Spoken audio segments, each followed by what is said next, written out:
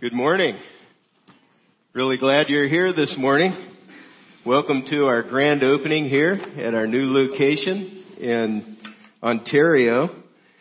I've been listening to a biography of General Lewis Burwell Chesty Puller. And he was a legendary Marine. I understand if you look him up in the dictionary or the encyclopedia, his picture would be next to the word Marine. But he was an amazing guy. He fought mainly in World War II and the Korean War, but a bunch of stuff before that.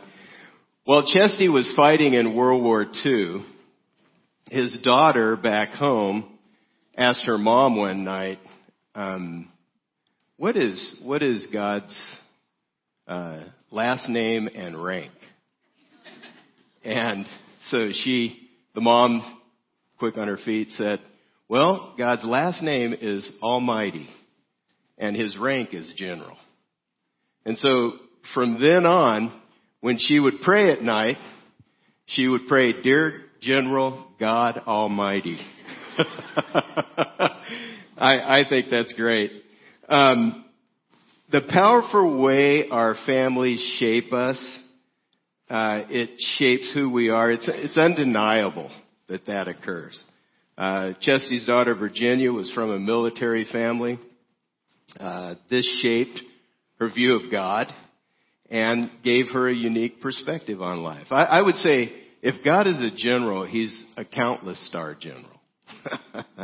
He's up there for sure. Highest level. Families, though, shape us in a powerful way. No family is perfect. All of us are more or less ideal. All of us have problems. Yet, the family we come from shapes who we are. I grew up in Southgate, California, 8.5 miles from downtown LA. I enjoyed growing up there. Now I love cities. I'm not a fan of the country. I'll go there occasionally. I like the scenery. I enjoy the people. I'm not a fan of the mountains. I like plumbing, infrastructure, and all of that stuff.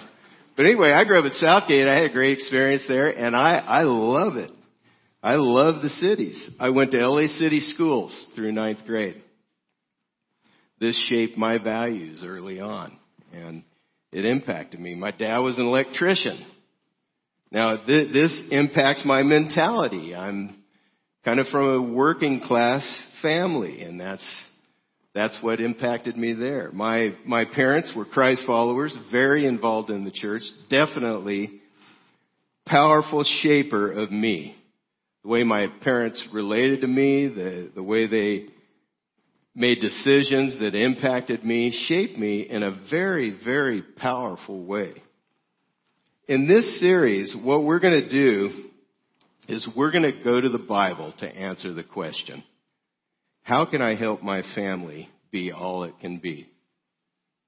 From whatever seat you're in the family van, what is it that you can do? What can I do to help my family be more ideal? It's not ideal. None of us are. But what is it that I can do to respond to the challenges that are going on in life and the struggles that we're having?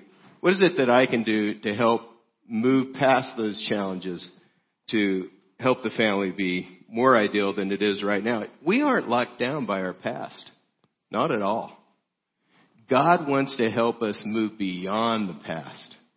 He wants to help us move forward in life. So in this series, we're going to look at God's ideal for the family. Not to discourage us because, sometimes when you look at the ideal and then the real is going on, it can be discouraging. But we're going to look at the ideal so we have a blueprint to build on. That's why we're going to look at it. The perspectives and habits of relating that you find in the Bible apply to family life and spill over into all of the other circles where we live and relate. If you're single and don't have kids, I think this series will be a help in a couple of ways. You'll see God's ideal so you can grow away from wrong perspectives, values, bad habits of relating that you picked up along the way. And you'll learn how to better contribute to the other circles you're a part of as well. Not only family, but at work, among friends in your neighborhood, here at church. If you're parenting kids at home right now, the series aims to give you God's perspective and values so you can build them into family life and beyond to your other circles. This is what we're aiming to do here. If you're a grandparent, you should take away some principles for influencing your grandkids for the good. That's what we're trying. We want to help. We want to help you wherever you're at. That's the goal of our series. One of the myths that runs through our culture in a very, very strong current is that good families come together like fairy tales. They just sort of happen. We connect in a romantic view. In this fairy tale, an enjoyable family, it's out there somewhere waiting to be discovered like Prince Charming discovered or found Cinderella, the love of his life.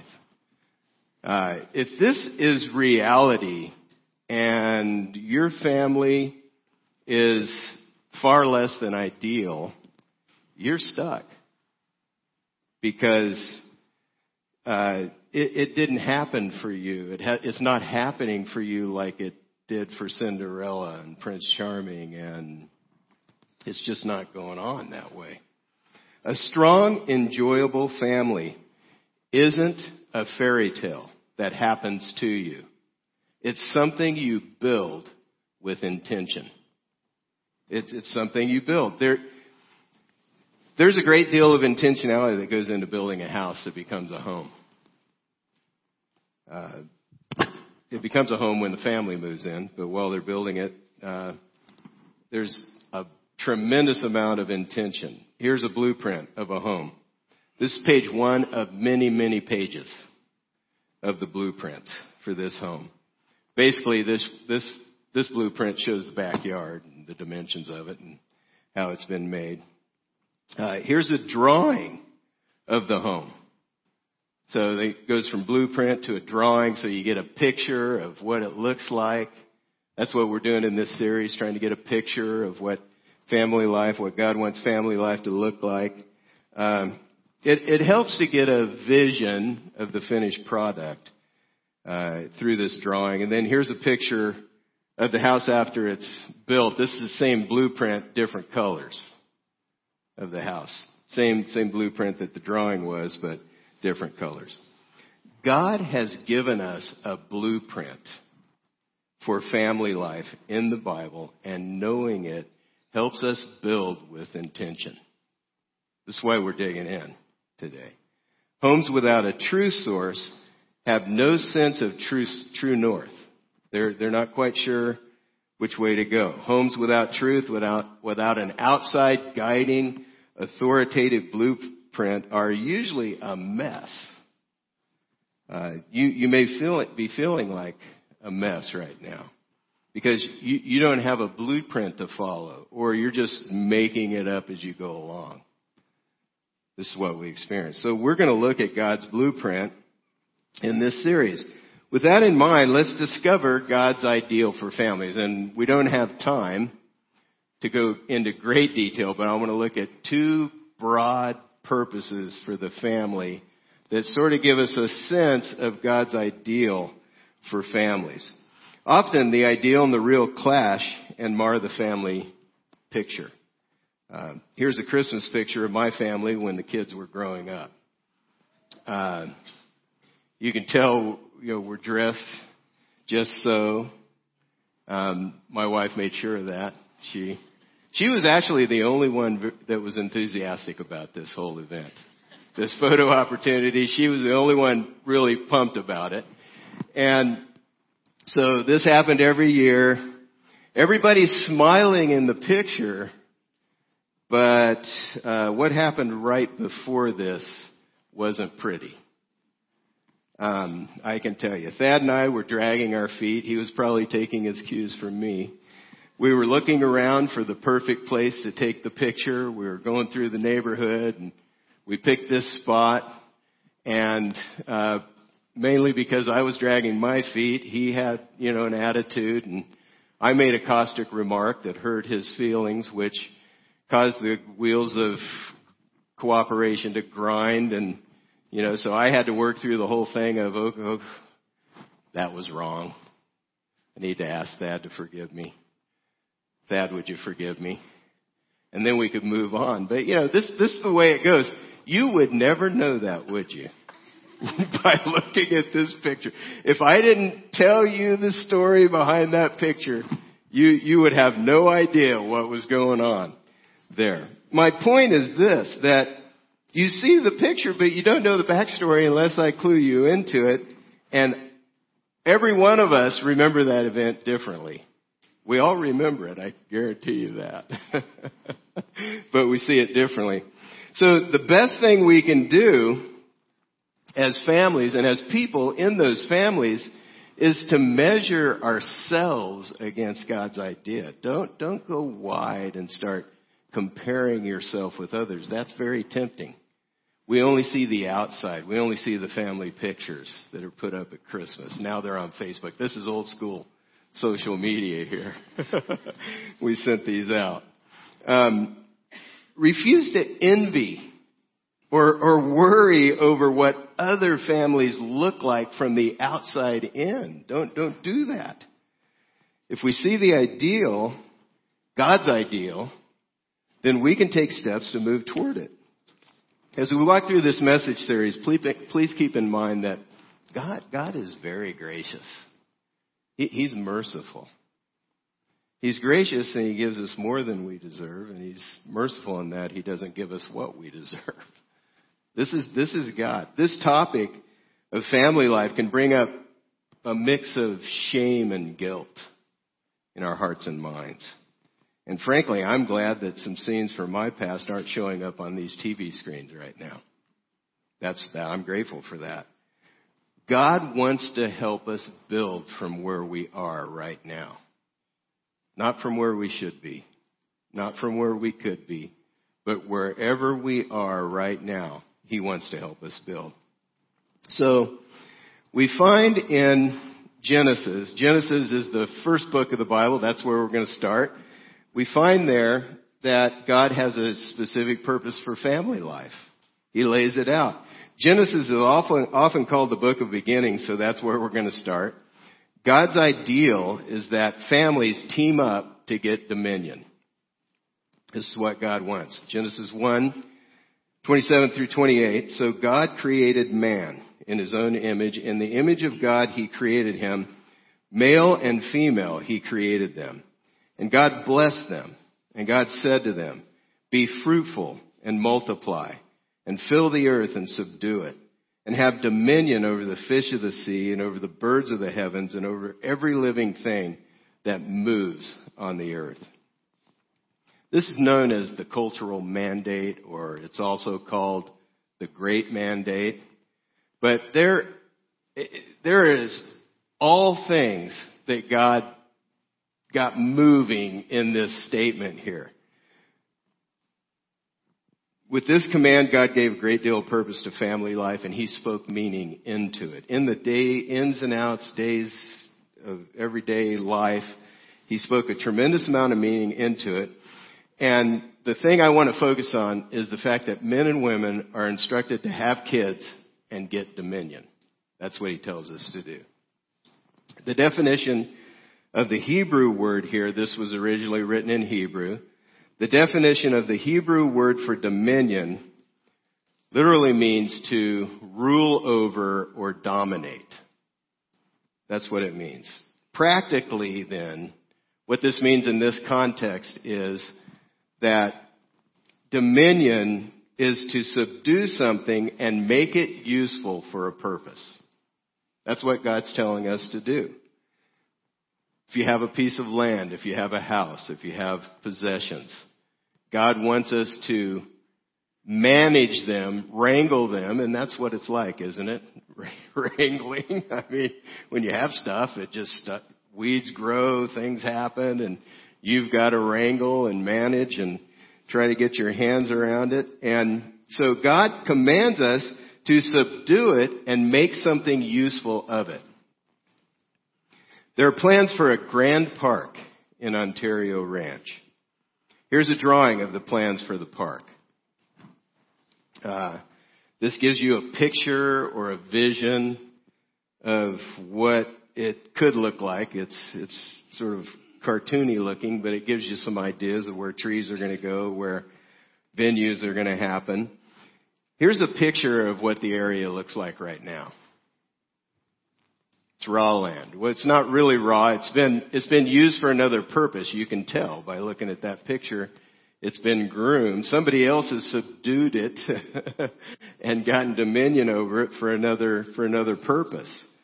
Now, to get dominion, to turn that raw land or that land into a grand park is going to require a tremendous amount of cooperation. There's going to be cooperation on a large scale. Government agencies, companies, workers, everybody's going to have to pull together to turn that land into a grand park, which looks cool. I mean, I think it's going to be cool. On a smaller scale, God entrusts families with things. He trusts individuals with things, houses, yards, possessions.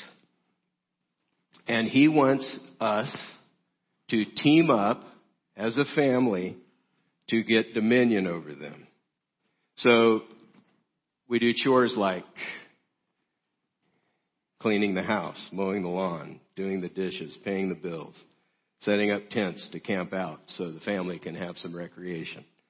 And, a long list of other things. These are small examples of ways that families team to get dominion. And there's a big long list, as I said.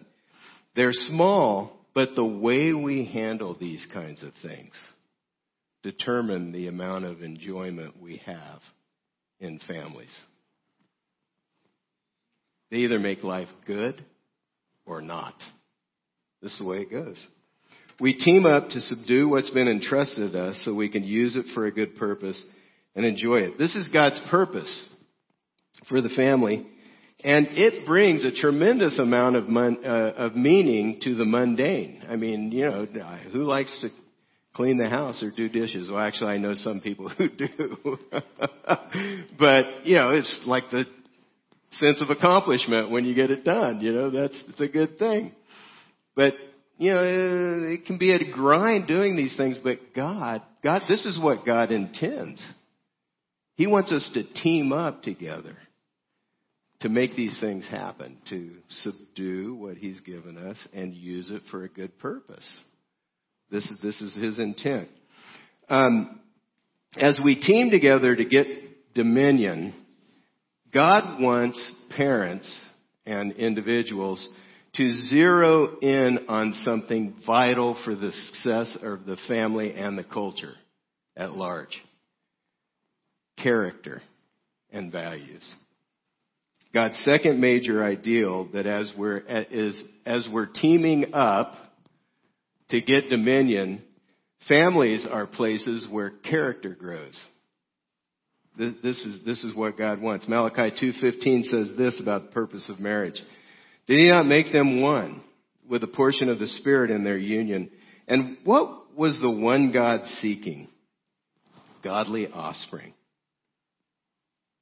Godly is a word that sounded somewhat otherworldly to me. I couldn't put my mind around what it means. I couldn't get a good definition of it. When I first read it, I'm like, well, that sounds like out there. But practically, to be godly means to be God-referenced. So as you live, there are two facets to being godly. First, it means as you're living life, you're handling the situations that are flowing by in your life, you're thinking, okay, what would God want me to do right here? How would God want me to handle this? You're referencing God. You're thinking through, okay, from His perspective, what do I do? How do I respond? What do I say and do? We find God's perspective in the Bible. So if you decide to follow Christ, then you're trying to learn His perspective in Scripture, and you're trying to apply it to the situations that are flowing by in life. A Christ follower's authoritative blueprint for life is the Bible. A second facet of godliness is in this passage connects to God's character. We aim to raise kids with a character like His. That's what He wants. It's best expressed in the person of Jesus Christ. So we say to be godly means to have a character that's like Jesus Christ. Love, joy, peace, patience, kindness, goodness, gentleness, faithfulness. So there's a long list as well. So that is where God wants us to take the family. That's where He wants us to go as individuals. That's where He wants to take the family. For example, the Bible values endurance a great deal. Now, I would never, in my native state, have valued endurance quite like the Bible does. Just wasn't in my makeup. A steadfast, and it defines endurance as this: you're under a tremendous amount of pressure, but you don't pull out from under the pressure and give up on the goal. You keep working forward toward the goal, even in spite of the pressure. So endurance faces adversity and keeps pursuing the good goal that God has for us in it.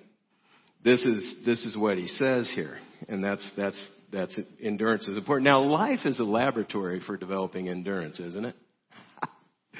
I mean, that's what I've found.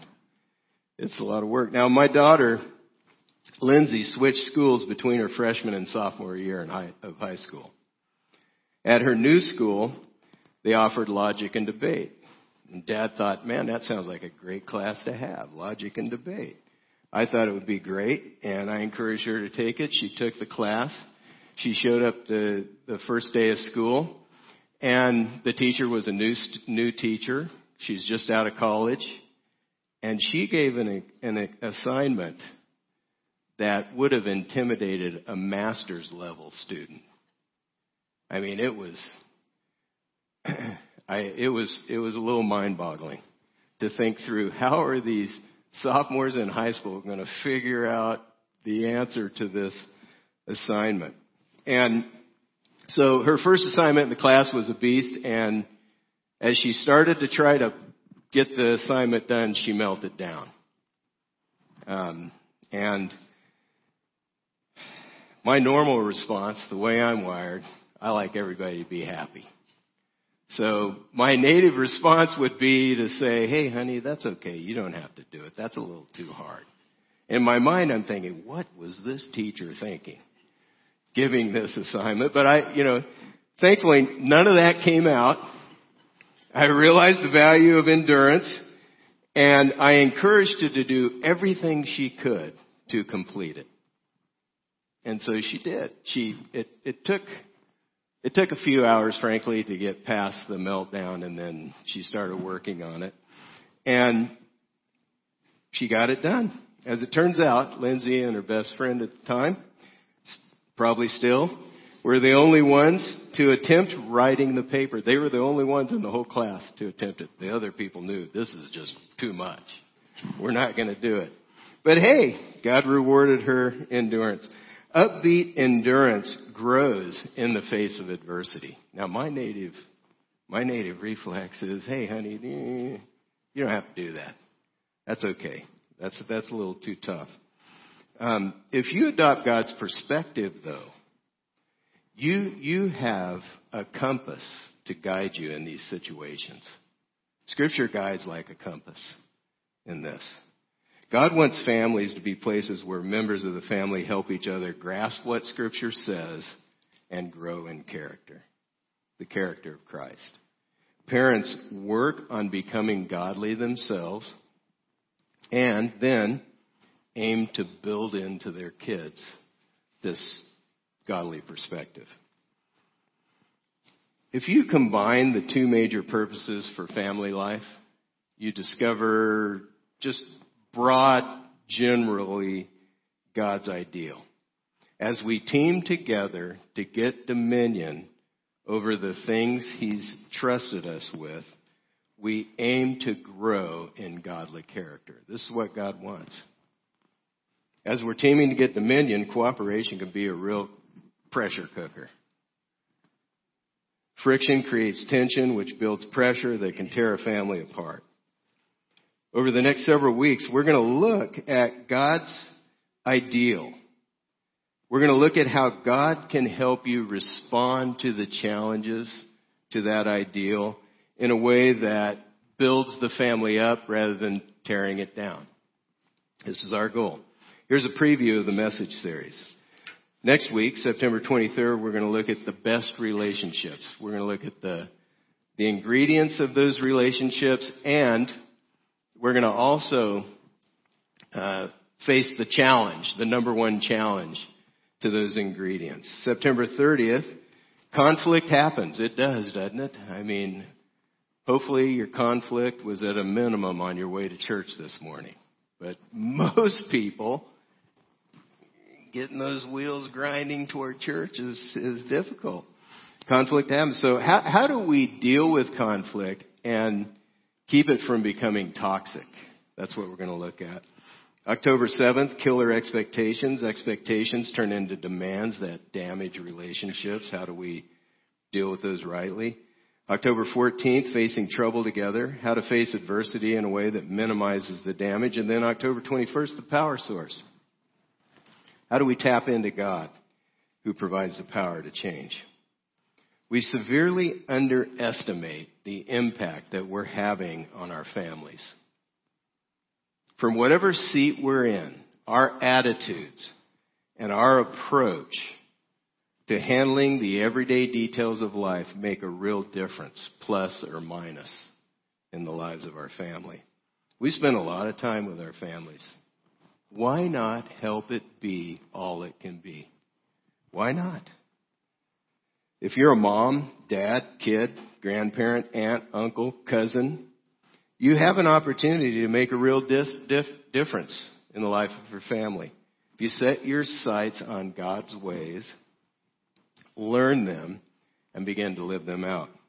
These same habits spill over to make a difference in all of our circles. At work, among friends, in your neighborhood, here at church. I'd like to wrap it up with two ideas about how I can help my family be all it can be. First, ask God to help me be a team player. Begin to explore ways that you can use the everyday tasks of getting dominion to strengthen family relationships and character. Or how can you use the everyday tasks at work or here in church life? How can you use these things? We're trying to get dominion. We're trying to pull things together for a purpose, for a mission. How can I use these in a way that really blesses and strengthens the relationships? We're going to have a parenting seminar on September 30th. This is a great way to learn how to do that in family life.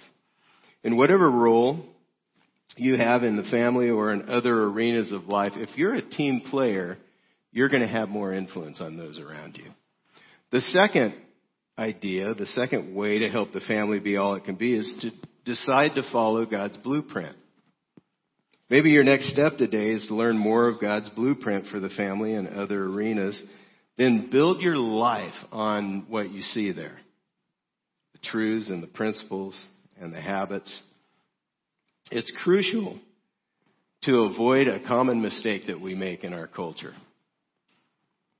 Lumping spiritual things into the mix with other activities. We just lump it into the mix. This is a mistake because we have souls and eternities, and our kids have souls and eternities. This means we should avoid mixing church and taekwondo, Bibles and dance, youth group and soccer, Jesus and play dates.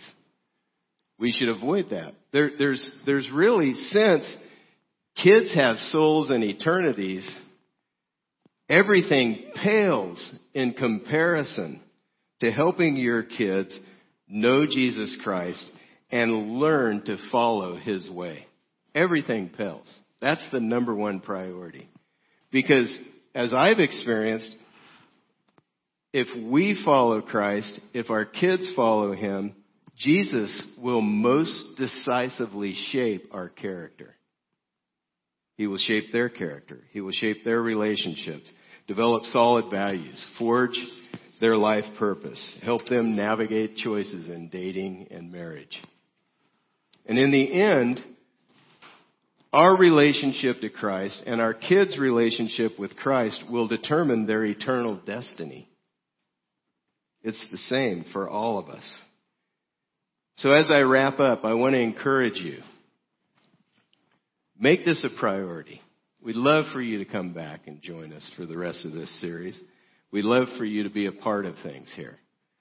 As I wrap up, though, I'd like to encourage you to take a next step today.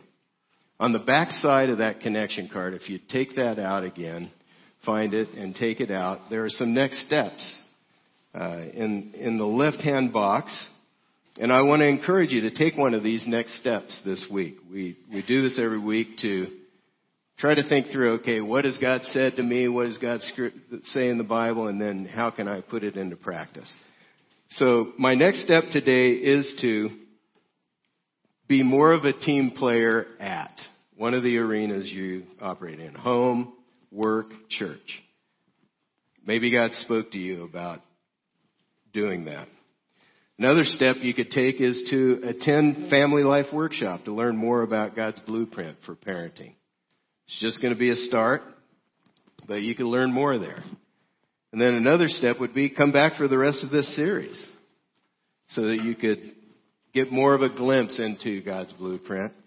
And then another step, invite, fill in the name, someone to come with me to Church in the Valley next week. We'd love for you to bring your friends and family to church. On the right-hand side of the connection card, there's also toward the top, on the back, there's a box that says, contact me about meeting up with someone to clarify my commitment to Christ. And you may be unsure of where you are with Jesus. We would love to meet up with you and encourage you to figure out what the Bible says about committing your life to follow him and connecting with him. Would you pray with me? Father, we thank you for the truth that we find in your word, for the blueprint you've given us. You didn't just leave us out here on our own, but you have set out to help us make the family be all it can be, to help us make our lives be all they can be. And I just ask for the help. As you've laid things on our heart today, I pray that you'd help us to follow through and do them, that you give us strength, and that we would step out to take these steps that you've laid on our hearts today. In the name of Jesus Christ, amen.